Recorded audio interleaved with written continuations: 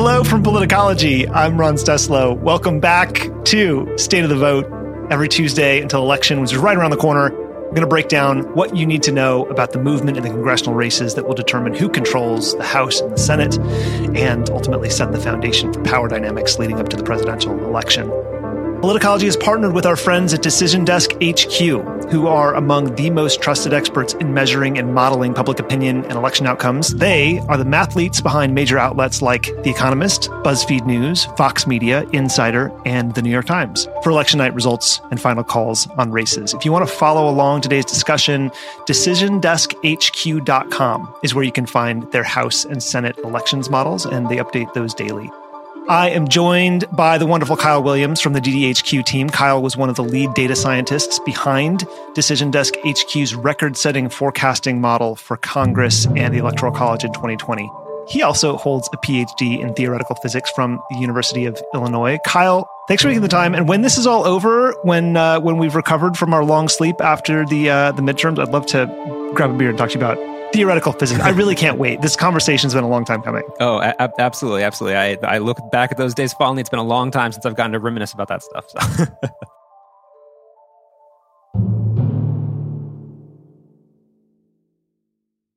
Since we're both highly caffeinated this morning, let's dig in. We gave an overview of the issues and concerns last week shaping the election environment. Why don't we look at the environment again?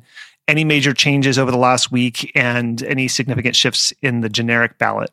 So the generic ballot hasn't shifted dramatically since our last discussion. That right now, Republicans lead our generic ballot average by about 1.8 points. That's pretty similar to where it was last week. So we're still in an environment that is pretty favorable to Republicans, not surprising given where Biden's favorability numbers are, given what sort of economic numbers around inflation are. So that top-level environmental variable, that generic ballot, hasn't changed a whole lot. And similarly, our House top-line forecast for who's likely to win the House hasn't changed a whole lot either. That right now, we give Republicans around a 78% chance to win control of the House. I think last time we spoke, it was around 79%. And right now, we think Republicans are likely to end up with something like 230 seats to 205 seats for Democrats. And that generic ballot number is really tightly connected to that House top-line number, because in the House, again, we have lots of candidates who don't necessarily have a high level of name ID, not a lot of House polling. So a lot of that sort of House top-line number is being driven by these questions around what does the national environment look like overall. So because the national environment hasn't really changed much since our last discussion, our view of what's going to happen in the House hasn't really changed a whole lot either. That Republicans still strong favorites to win. Democrats don't have zero chance. Again, to go back to some of our earlier discussions, 20% is not 0%. 1 in 5 is not 0, but Republicans look like they're entering election week as pretty strong favorites to flip control of the House of Representatives. But if you're going to a casino in my hometown of Las Vegas, 1 in 5 odds, not great. Not great. That I would, suffice it to say, I would much rather be Kevin McCarthy than Nancy Pelosi heading into next week. On the Senate side, the Senate's a little more complicated for reasons we've discussed, that sort of all House districts look on some level the same, that you have lots of candidates who mostly are low name ID, every seat's up every 2 years. The Senate, you have a lot more idiosyncrasies around, who are the candidates? These are people who have much higher name ID, and every 2 years, the class of Senate seats that are up is different. And so every 2 years, control of the Senate tends to come down to a handful of seats that are competitive just based on which seats are pretty much randomly up that year. And so as you've heard us say, and as you'll hear me say again, control of the Senate this year comes largely down to the same 4 decisive states you've heard us talk about again and again, and are going to hear us continue to talk about: Pennsylvania, Georgia, Arizona, and Nevada. And over the past week, we've seen things basically continue to trend in Republicans' favor. That, like we've seen in some previous midterm years, like I think I've mentioned 2014 before, over a lot of 2022, it looked like Democrats were on track to do better than we expected the president's party to do during a midterm year. That people like John Fetterman in Pennsylvania looked like they were doing shockingly well. Mark Kelly in Arizona, the incumbent Democrat, looked like he was doing sort of shockingly well.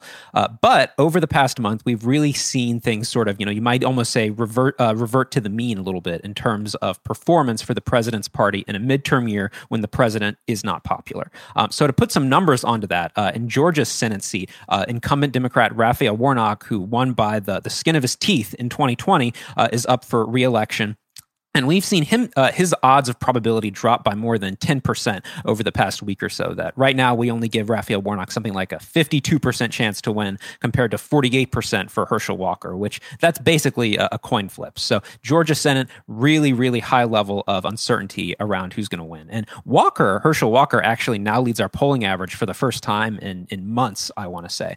So that's a race where Democrats' odds of winning have declined significantly. And, really that's not something that should shock us. Like Georgia is a state that only very recently has even become competitive for Democrats. So the idea that Democrats were going to easily win a Senate race in Georgia in a midterm year was always sort of weird. And now we see the situation sort of converging to more like what you would have expected if you'd asked me in 2021, what do you think is going to happen?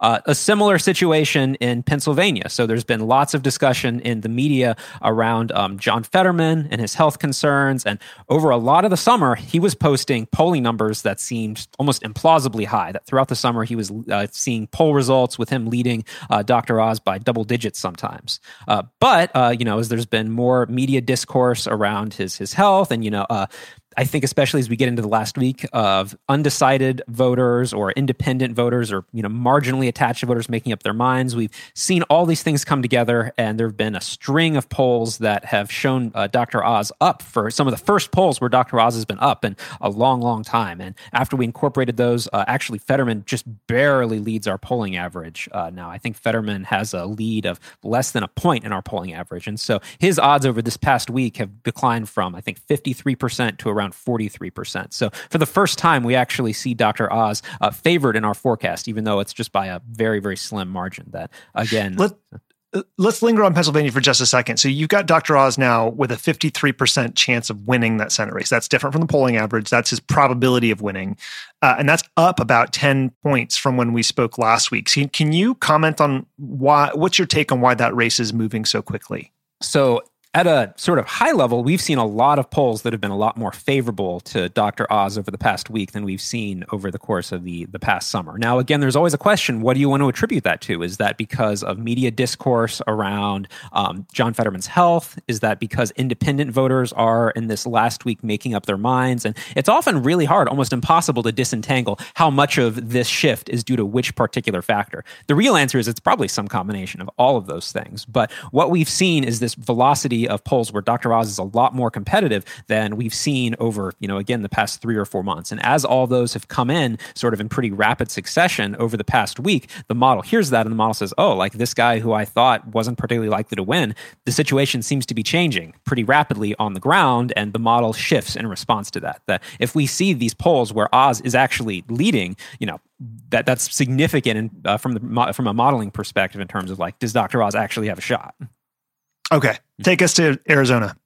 So Arizona is another state where we saw over the entire course of the summer that Mark Kelly, who's the incumbent Democrat running for re-election, looked like he had a shockingly strong chance of winning. That I think if you go back to even like early October, he had something like an 80% chance of winning in our forecast. And what we've seen over the past month is there have been polls that have come in that, even if they don't necessarily show Blake Masters, who's the Republican nominee, winning, they show Mark Kelly leading Blake Masters by a much smaller margin. That we've seen polling margins for Mark Kelly that, again, are frankly much closer in line to how I think you would expect a Democrat to be performing in Arizona. And so right now in our forecast, I think Mark Kelly has around a 70% chance of winning, which, again, if you think about 2012, 2008, how were Democrats performing in 2012, 2008? That's quite good, strong performance for a Democrat there, especially, again, given how recent it is that Democrats have even become competitive in a state like Arizona, that Joe Biden just barely won Arizona in 2020 by, significantly less than a point. So we still show Mark Kelly, the incumbent Democrat, favored to win re-election, something like a 3-4 favorite, but Blake Masters really has a chance, going back to some of our earlier discussion, 1-4 ain't 0. Yeah. Okay. And now Nevada. Let's do Nevada. Yeah. We keep talking about Nevada, and I'm going to keep saying Nevada, because last week you said Nevada. So Nevada. I know this is one of those things that if you are on Twitter a lot, you can get made fun of. And I know I don't think I've ever been inside the state borders of Nevada. Nevada. We can tell. Yeah, Nevada. So forgive me. I mean nothing against the good people of Nevada.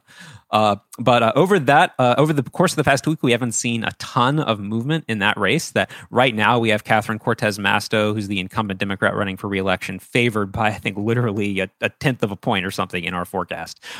So that race is essentially, I think, the closest to a pure coin flip right now. Nevada is a state that Joe Biden won by, I think, a smaller than expected margin in 2020. That going into election night 2020, I think over at DDHQ, we had all expected Biden to win Nevada pretty easily, and he did win, but by less than we thought. And so it's not at all surprising, I think, that as we approach a midterm year, again, Biden is not popular.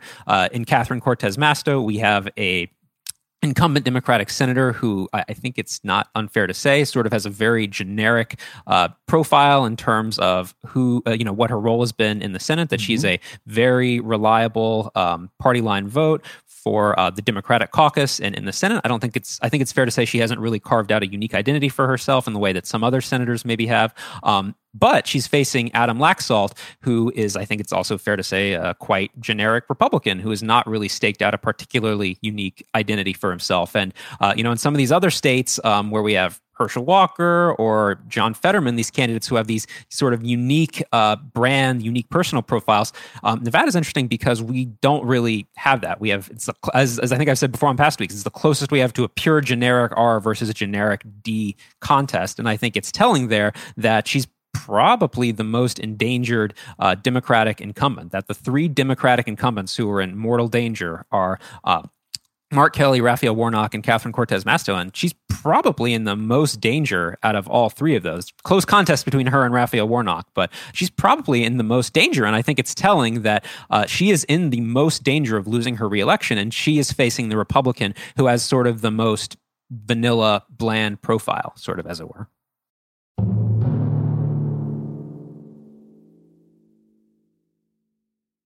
Okay, let's turn to the House. So we talked about how, the House model basically is informed by environmental factors, but are there any specific races you want to shine the spotlight on right now that can tell us something about the way how House races are moving? So every week I try and find a few House races where something interesting is happening or that can tell us something interesting about what's happening nationally. And one I wanted to talk about was Connecticut 5. So Connecticut's 5th congressional district is basically northwestern Connecticut. That if you're familiar with Connecticut geography, this is basically Danbury. And Connecticut has, I believe, 5 congressional districts total, and they've been controlled by Democrats for, I believe, over a decade now. And Connecticut's 5th congressional district, while to the left of the nation overall, is Connecticut's most competitive congressional district. And this week we moved this race where Jahana Hayes, who's the incumbent Democrat who's running for re-election, there was a new poll that came out this week that actually had her trailing her Republican challenger. And so we moved that race this week from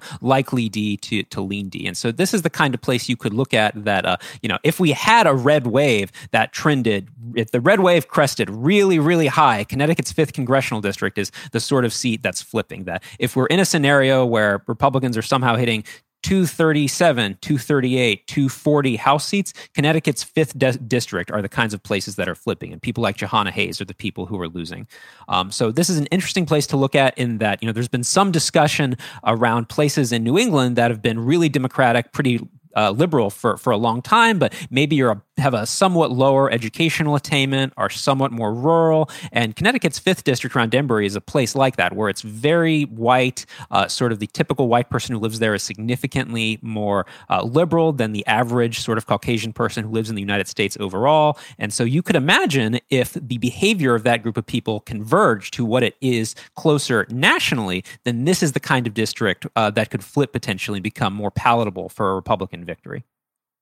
Okay, let's talk about something that's on everybody's mind right now, which is early voting. A lot of people listening to this podcast have probably already cast their ballots because that's who they are. According to the University of Florida's U.S. Elections Project, over 21 million people have voted early in the 2022 cycle. That's as of Monday morning. That is 13 million over the last week. University of Florida professor who runs the Elections Project, Michael McDonald, told ABC News that they are expecting turnout to be similar to 2018. What can early voting tell us about what we should expect to see, and what can it not tell us about what we should expect to see? So whenever we get questions at Decision Desk HQ around early voting, we always sort of push back a bit to say that, you have to be very careful about looking at early voting numbers, because if you look at a particular election and you see early voting is high, early voting is low, that tells you surprisingly little about what actually is the composition of who those people are voting for. Especially in a post-COVID, post-pandemic America, there are huge partisan splits between who votes early and who votes on election day. That the didn't used to be that way. Didn't used to be that way. If you think back even 2018, 2016, I think there were some skews then, but it wasn't really super dramatic. Whereas post-COVID, post-2020 world, it is super duper stark that, one of my favorite examples, if you look at, of course, Joe Biden narrowly won Georgia in 2020. But if you look at people who voted absentee by mail in Georgia, Joe Biden won that group in Georgia by like 20 points. He lost the early election day vote by, I think, 1 point. And the election day vote in Georgia, he lost by, I think, 20 points or something. So there are, even in states that are very closely divided, there are massive skews in terms of how people vote. So this is all a long-winded way of saying that, just looking at early voting numbers in and of itself is not super informative, because the typical person who votes early is someone who would probably have just voted on election day anyway. That sometimes you hear people in the business talk about, vote cannibalization. To what extent is early voting producing new votes versus to what extent are people who would just vote on election day just voting earlier? And a massive share of people who are voting early are just people who would have voted on election day anyway. There's also this temptation to look at these early voting numbers to try and gauge, what is the excitement in the electorate? What is the total turnout likely to be? Because if you go back to 2012, 2008, what you might call the Obama era of American politics, there was very much a kind of folk wisdom that good turnout, or that high turnout, good for Democrats, low turnout, bad for Democrats. And even now, there are a lot of people who sort of think from this perspective, that if the turnout is high, that's good for Democrats. If the turnout is low, that's bad for Democrats. And that's really not the case anymore. That you have to remember, we live in a post-educational polarization world now, where there are lots of Republicans who have sort of a lower average educational attainment and lots of Democrats who have a higher than average educational attainment. And so when you increase, and so people who have lower levels of educational attainment tend to be more marginal voters, people who don't necessarily turn out to vote as much. And so if turnout is high, then that potentially just means that there are lots of marginal Republican voters who are turning out to vote. And this is not a hypothetical, that in 2020, I remember turnout in Texas was very high in 2020. And at Decision Desk HQ, we were looking back in 2020 and seeing this monstrous turnout in Texas. And we looked at each other and thought, gosh, maybe Biden actually could win Texas. Who knows? But then election day came, and that was not what happened. That Trump won Texas pretty comfortably. And if you had just looked at those turnout numbers and applied, 2007 era folk wisdom to those numbers, you would have thought Democrats were going to win, and that was not the right way to think about it. So looking at early voting numbers, to summarize that a bit, is dangerous, because number one, you don't know who's turning out you don't necessarily know the partisan composition of who's turning out to vote. A lot of those people are people who would have just voted later anyway. And also, if you're trying to gauge overall turnout levels from that early voting information, you can't easily map, high turnout is good for one party or the other. It's not that simple. Okay, so in terms of the balance of power as it sits right now, the model's got the Senate at netting out at 51 Republican, 49 Democrat. That's up from 50-50 last week. So we've got a change in the predicted balance of power in the Senate. And we've got the House at 230 Republican, 205 Democrat. And that's different from, that's basically a seat off from last week, one down for Republicans. So the overall House outlook has remained substantially unchanged, as you mentioned at the top of the show, for the last several weeks. Republicans likely to have about a 25-seat majority. But it looks like there's still a lot of movement happening in the Senate races, as we've talked about, that are going to determine the balance of power. And so I wonder, what are the things you're going to be looking for in these final 7 days, in this final stretch leading up to Election Day, in those races that we talked about over the next week? What do you got your eye on that's going to indicate? And maybe we should leave folks with a, here's your cheat sheet for how things are going. Here's what you ought to be paying attention to, and how you're going to know, how likely it is that Democrats are actually going to hang on to the Senate. So there's more, as we talked about, like there's more volatility in the Senate because the Senate forecast depends on so many fewer races than in the House. If one House race changes, it doesn't change the top line a whole lot. Whereas if Nevada changes a lot, that changes the top line Senate forecast a lot. So I would say looking at this final week, right now we have Nevada Senate as something like 50-50. If we see a lot of velocity toward Adam Laxalt in Nevada, that's really cluing us in that as these undecided voters who are making up their minds at the last minute, if they're choosing Adam Laxalt in large numbers, if Catherine Cortez Masto looks like she's going to go down by 3, 4, 5 points, then that's really debilitating to Democrats' odds of holding on to the Senate. Similarly, one state that I want to highlight a little bit more is Arizona, because we've seen over the past 3 or 4 months, Democrats' odds really decline in Georgia, Nevada, Pennsylvania. Arizona sort of stands out as the one place where Democrats are appear to be continuing to overperform the fundamentals significantly. That I would look to see, are there polls that start coming in where it looks like Mark Kelly might really be in trouble? Because if we enter into a scenario where Mark Kelly looks like he's in trouble and Catherine Cortez Masto looks like she's in trouble and Raphael Warnock looks like he could be in trouble, and John Fetterman looks like he's going to lose, then we enter into a scenario that looks potentially really bleak for Democrats, where Republicans potentially come out with 53 seats versus 47 for the Democrats. So I think that is to say, I would look to see if the velocity that we've seen over the past few weeks toward Republicans continues. That I'm going to be looking a lot at polls from Pennsylvania, not even so much to see what the top line is, but to see if directionally things continue to trend toward Republicans. Looking at top line results in places like Arizona to see does Mark Kelly look like he's holding on to these on average 3 to 4 point margins, or does Blake Masters start to look like he's actually running even? Do we start to see significant winning margins for Adam Laxalt in Nevada? This is to say, do we start to see Republicans seem like they're really putting away some of these races, or do they stay close all the way to the end? Kyle Williams, Decision Desk HQ. We will talk to you on Election Day, man. Thank you so much. I'm excited. Thank you to everyone at home and on the go for listening. If you haven't yet, we'd appreciate it if you could open up the Apple Podcasts app and give us a 5-star rating and review over there. This helps us rise in the rankings so that new people can discover Politicology organically. If you have questions about anything we've talked about, you can reach us, as always, at podcast@politicology.com. And even when we can't respond, we do read everything you send us, whether it's an episode idea, a guest recommendation, or just a simple note about how the show has impacted you. And we love hearing from you. I'm Ron Steslow. I'll see you in the next episode.